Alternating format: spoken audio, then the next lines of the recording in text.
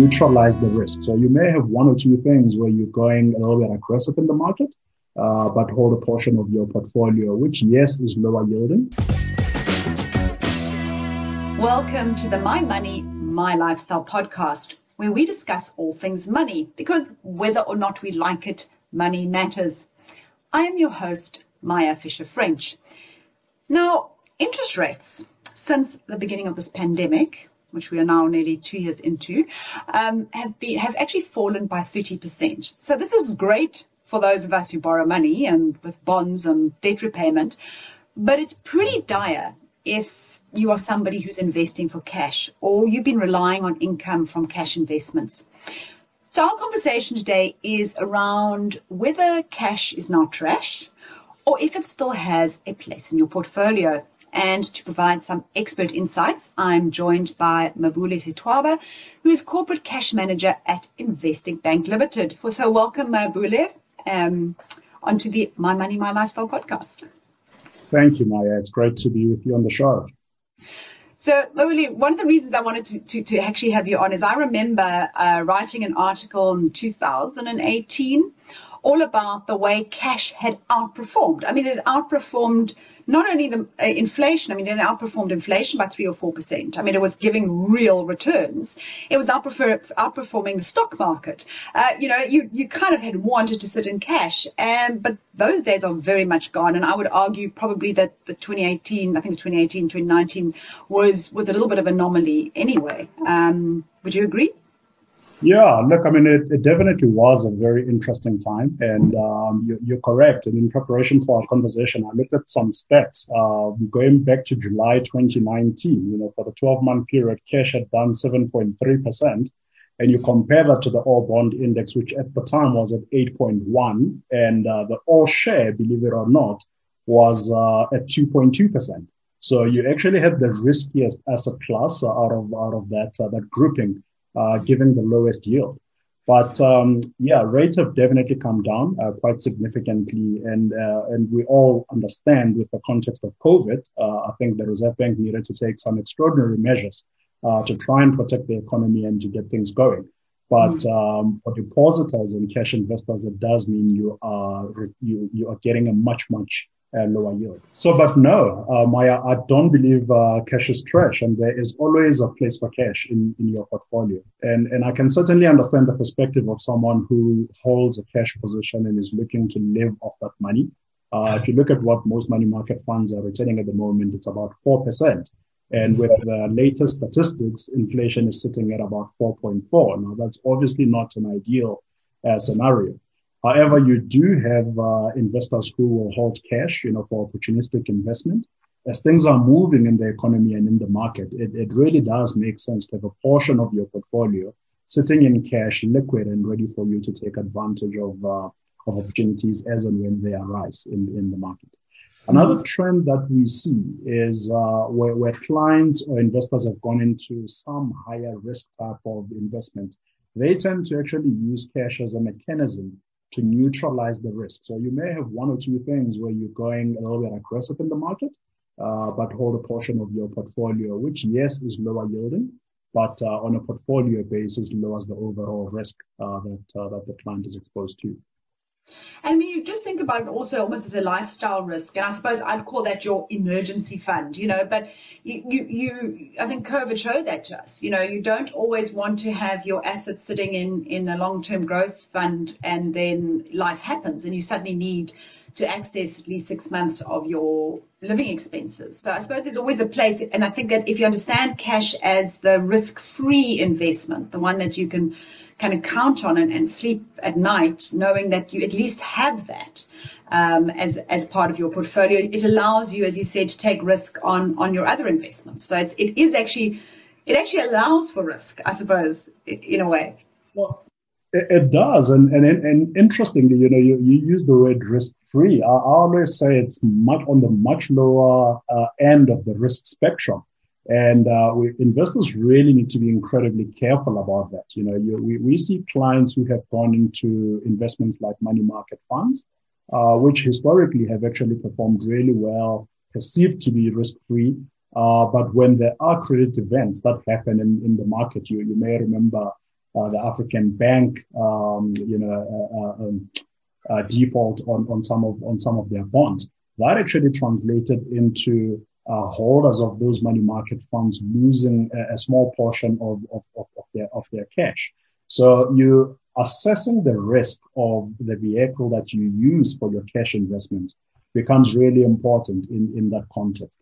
Bank deposits, you are exposed to whichever counterparty bank you are depositing with. And those really are supposed to be capital protected to the extent the bank continues as a going concern.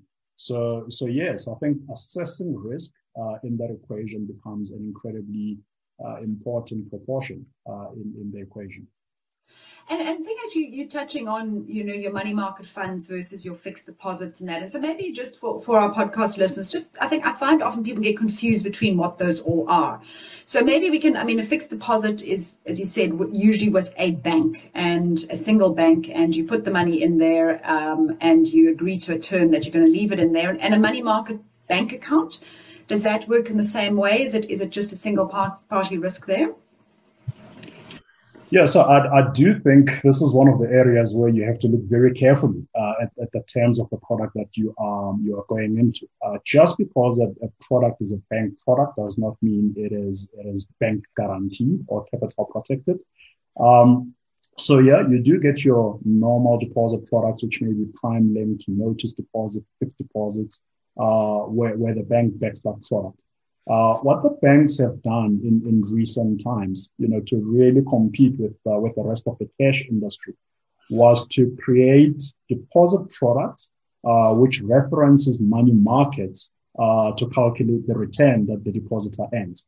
So in that scenario, because the deposit is sitting on the bank's balance sheet, then that depositor enjoys the protection and the capital security that all the other depositors of the bank do.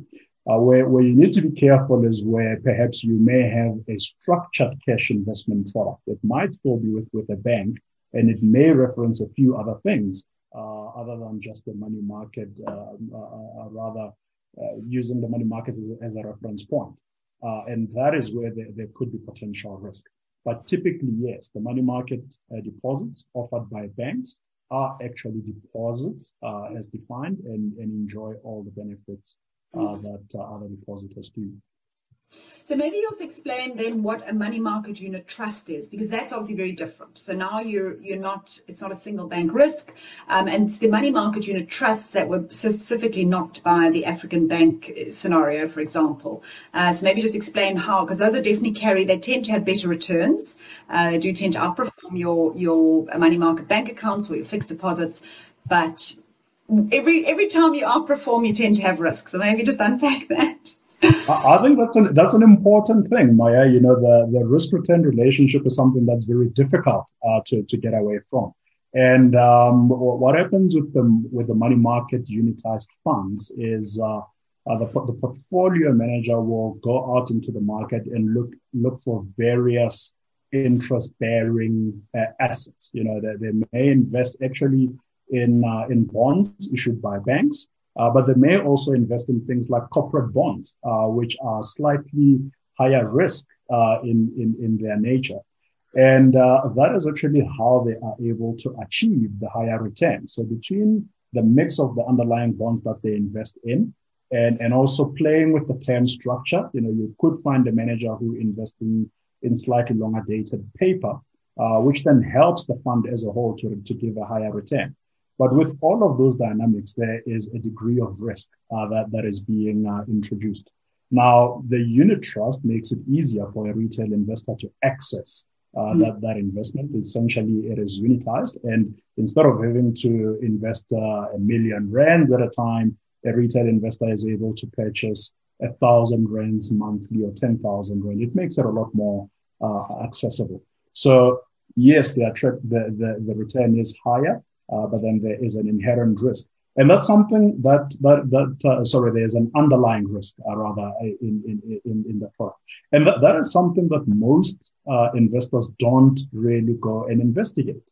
You look at the return of the fund, and it really is that absolute return that people see that attracts them into that fund without necessarily understanding or assessing what are the instruments which are held in that fund. I think that's one thing that depositors and investors need to be careful of. The other thing is of course fees. When you do go into unit trusts and alternative investments, there may be platform fees, there may be, and there very likely are, management fees, because the fund management team that does the research needs to be paid. And those things actually can erode the return that an investor gets. So whereas with a bank product, typically direct, I think investors still do need to look at what fees they are being charged in that scenario. Just one point that I want to highlight, Maya, to be competitive, what a number of banks have done is they've looked at the return that is being offered by various money market funds.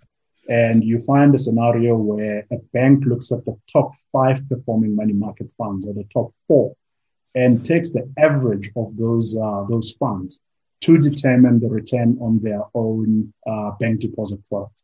And the net effect of that is actually the investor is able to pick up a higher return, which is in line with money market funds, without necessarily picking up the commensurate risk. So I think that's a very innovative, product development that's come through in the banking sector that does help investors in a way get slightly better returns. Well, this search for yield, which is in many cases, or trying to attract deposits, especially retail deposits. So we can maybe just unpack that a little bit. That with Basel III coming in, banks, the way that the kind of deposits that a bank has to now hold changed, and it was a lot cheaper for banks to go and get those deposits from depositors, I suppose, than going and borrowing it from other banks or from the Reserve Bank. So this was, I think, also drove, if I remember correctly, in 2018, this was actually what drove so many of those deposits. That's why the interest rates. That's why you were getting, your bank was giving you such great interest rates, because they were looking for deposits. Has that changed now? Are you guys still looking for money?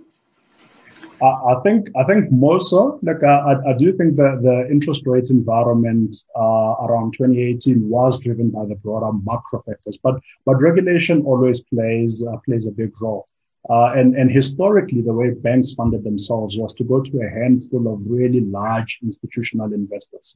And when the Reserve Bank looks at this, what it does is that it causes systemic risk. There are a few large players in the market where banks are reliant on to generate fundings. And also from the bank's perspective, if you've got one large institutional investor who takes out 10 billion rands or whatever the case might be, that changes the structure of your balance sheet materially.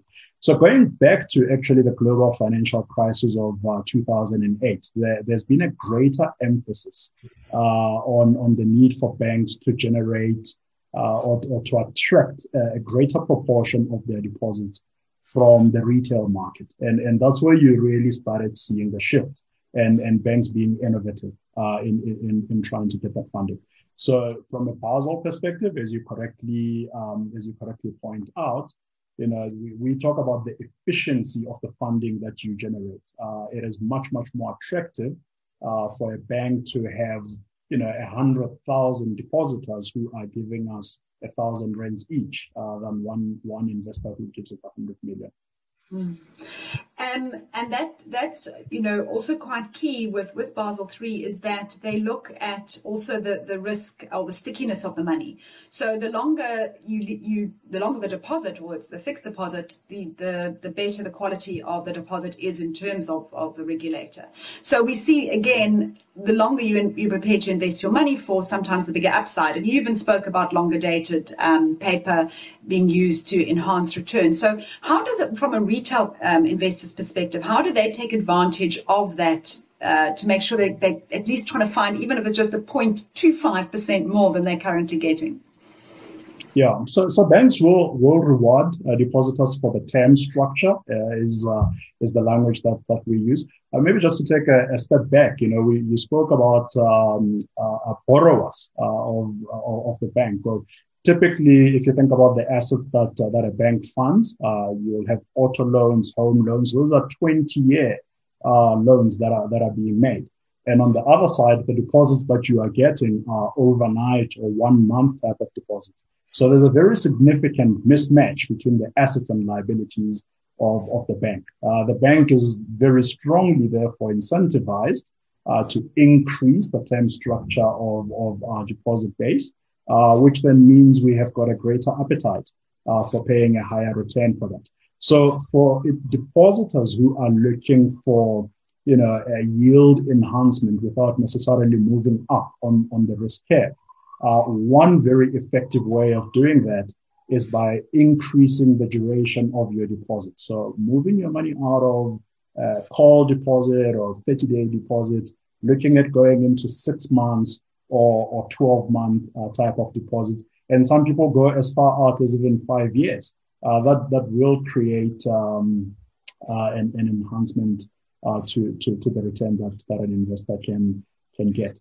But Maya, a very important thing to always consider, with things like that is the interest rate cycle that you are in. I think I was about to ask you exactly that. Yeah, I was going to say, you want to fix now. Where are we at the interest rate cycle? Yeah. Yeah, that's the interesting thing, because in as much as the market gives an indication of where we think rates are going, and in pricing these fixed deposit products, banks take that into account. But if you fix your money for a year and interest rates go up by 25 basis points and then another 25 shortly, you might actually find yourself earning a slightly lower return than you would have had you waited. So in an environment like this, it actually is, tactically clients go into probably notice deposit products, become a little bit more effective and an efficient way of getting that yield pickup. Because with a notice deposit product, what happens is you can give either 30 days or 60 days or 90 days notice. Now, your money isn't locked in for a 2-year period or a 5-year period, but in 30 days, you can give notice to say, I need to withdraw the money. I need to switch out of the investment and go into something that gives a higher return. So that's something that's always worthwhile, for investors to think about. Mm-hmm. We've also got step-ups. Step-up deposit products is you put your cash down today. If it's invested for a 30-day or a 60-day period, you get maybe a 5 or 10 basis points increase to the rate that you're earning. So, there are a few things that investors can look at. Instead of just staying fixed or staying call, it's a good time to be considering things like notice deposit products and step-up alternatives. And I know some of the banks, I think Investec's one of them, offer also prime linked. So if the prime rate moves, you will move with the prime rate as well. Yeah, and I think that's the benefit when you're in this kind of market cycle. So you and I spoke about the money market funds, where the asset manager might lengthen the term structure of some of the underlying assets in that fund. The disadvantage of that is that when rates do move, it takes quite a bit of time for those underlying assets to reprice, and therefore for the investor to get the full benefit of the rate increase. Whereas if you are in a prime linked product, typically as the Reserve Bank increases the prime rate, so do all the banks, and you get the immediate benefit from that. So it's definitely a time to be, you certainly in 2018 wanted to lock in, right? But now, because it was so high, but even if you didn't know COVID was coming, it was quite obvious that those rates were really high. But I think now, what's your gut feel if I had to put your head on the block by the end of, within the next year, what kind of rate hikes do you think we could see? Well, we won't hold you to it. It's a little bit dangerous for me to go down that path because I'm not an economist, Maya. But what I will say is that there seems to be, when you look at where the overnight lending rate is between the bank, the JIBAR rate, you can actually see that rate has been increasing, which tells you that the banks do expect a rate hike. Probably 25 basis points is what we would get if we get anything in Q4 of 2021. But the inflation rate has also been rising, at 4.4. It's still very well within the band. There is a degree of nervousness in the market. If the SARB hikes rates too quickly. Our economy is still very fragile.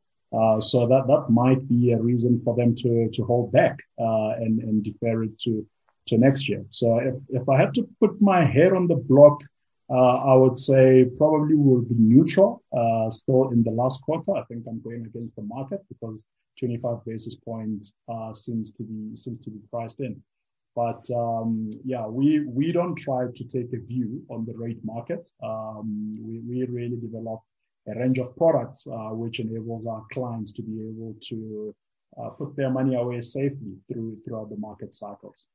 Well, I think it is safe to say, as a bank, that we are moving into an interest rate increasing cycle. So therefore, the strategy of a notice deposit, not perhaps locking in for 5 years, perhaps linked prime linked accounts. That's probably the way you should be looking in this specific environment. Now, when that rate increase comes and how much will be, we won't predict. But I think we're all comfortable. We're not about to see a rate cut anytime soon. I think there's definitely consensus that we are in a rate increasing cycle. I haven't seen any market commentators talking about a cut. Look, we are at multi-decade lows at the moment in South Africa, and I think that's a very interesting dynamic. When you think about the psychology of our investors. If you look at the average interest rates in South Africa between 1998 and 2021. That was sitting at 12.13% over that period. And what we've seen over the past, call it 5-6 years, we had been at about 7-8. That's what people were able to get out of cash investment products. And being where we are at the moment, there are two factors at play. You've got people who did a lot of their financial planning in an environment where they actually expected rates to be much higher than what they are. Now, instead of sitting and adjusting lifestyle, what actually then tends to happen is that investors start reaching for yield. So they move out of cash positions and they go and invest in something else because I really need that 7% return, which is what I expected. But the risk with that is if there is something that goes wrong with that underlying asset, you actually suffer capital loss. And not only do you forgo the interest that you would have earned, the return, but you lose a portion of your capital base. So again, the core principles around the risk-return relationship is something that investors always need to bear in mind. Well, certainly you look at the bond market, and it's very attractive relative to cash. But of course, if we default, becomes another whole thing. So yes, there's a risk that's being priced into our bond market, and you can't pretend there isn't that risk. So I suppose that is it. It's all about risk and return at the end of the day. But and there's the daily volatility that comes with the price movements in those bonds. I think again for your conservative investor, someone who really is possibly approaching retirement, to the point we made earlier. What you really want is to know that if I put down 100,000 rands, I am going to get a return, firstly, but certainly I would like to get my capital back. Mm-hmm. And when you find yourself in an environment, whether it's in bonds or equities, where there is exposure to volatility of that capital, that really is a materially different risk appetite that's required from an investor. And I must say, one of the things that I also been looking at or considering, because my mom's a retiree, is actually using, and I must say I sometimes get into trouble. I think I have got into trouble with Investec before for saying I'm not a fan of tax-free savings accounts for cash. I know you have a tax-free savings account cash product. But for me, a retiree, it's actually a brilliant product because you can build up your cash in a tax-free savings account, because cash still gets taxed. Yes, 23,800 if you're under 65, and I think it's 34,000 odd you can earn tax-free. But when you've got maybe 500,000 rand sitting in cash, as a retiree, you start paying tax on it. So building up that balance in a tax-free savings account as a retiree, I think can be a really great strategy. Yeah, look, I think, and that's where really good financial planning and advice plays a big role. I spoke about managing costs and managing, your potential tax liability that comes with your investment. it really is important for depositors, investors, to take good advice, to really look at it very carefully, and make sure that they minimize the friction costs, in investments. And sometimes investors are tempted to also switch. I'll sit in one product and I see something that's performing quite well. I switch into a different product. But by doing that, you're probably losing 5, 10, 15 basis points every time you are moving that money around. It doesn't feel like a lot at the point when it's being done. But when you look at it cumulatively and over a longer period of time, it becomes very important. So absolutely, proper tax planning, considering tax-free savings, is a very good strategy. And one thing I want to ask you to end off, talking about planning, is, foreign exchange cash. When you look at, you get zero interest, like nothing, okay? So you think our interest rates are bad. I think in Germany now, I've got a friend who lives in Germany, he actually has to pay the bank. He gets back less than what he puts in. So they say, okay, you can leave your money with us, but we're going to charge you for it. And you don't actually even get any return, or get less than your money back. So do you think that there is, what are your thoughts about why would somebody sit with cash offshore? Like in cash? Yeah, so firstly, with South Africans, externalization of assets has been a very strong trend over the years. And looking at publicly available information, in 2020, 150 billion rands left South Africa.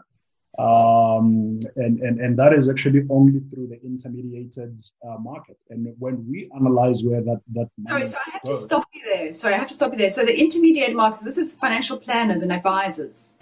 This is through financial planners, advisors, treasury outsourcers. That's 150 billion rand. Billion. With a B. Not corporates. This is South Africans externalizing their assets. There will be some corporate money that's in there, but it's going to exclude the large corporate transactions that are done. So the steps that we look at is provided the facilitation of the externalization was done by an advisor or a forex intermediary. So it excludes your large corporate flows. Yeah, that's correct. Okay, that's so a big very, very significant amount that has gone. And when we look at where that money has gone, a lot of it has gone to, offshore bank accounts. And granted, Maya, that money doesn't sit there forever. I think a lot of it might move on for onward investment after a period of time. But you asked a question around, why would people do that? There are a number of factors. The one is around SA Inc. risk. We talk to a lot of clients who say, I actually need to diversify a portion of my portfolio away from South Africa. And even if I am earning 0%, I am quite happy to do that. The second is a school of thought that says, well, historically, the rand has always depreciated. So you may say that I'm getting 0% in dollars, but after 5 years, when I convert it back and the rand is depreciated, actually I get a little bit of margin. Now, I think it was an interesting time for that philosophy earlier this year when we strengthened to about 14 or 13.80 to the dollar, because a lot of those that weakness had been reversed. But it's a very strong theme, and what we see, and we were just talking about money market funds in a South African context, is actually a number of clients investing in offshore money market funds. So still not looking to go into high risk investments, but rather putting it in cash and near cash solutions. So you'll see the various banks in South Africa also offering dollar-denominated savings products. And what we have done recently is to actually create a dollar deposit product, which also references US dollar denominated funds. So very similar to the rand environment, where you take the performance of the funds offshore and you use that as a proxy for the kind of return that you're going to pay investors. So I think there's going to be a bit at the moment. Like, what percentage are you getting?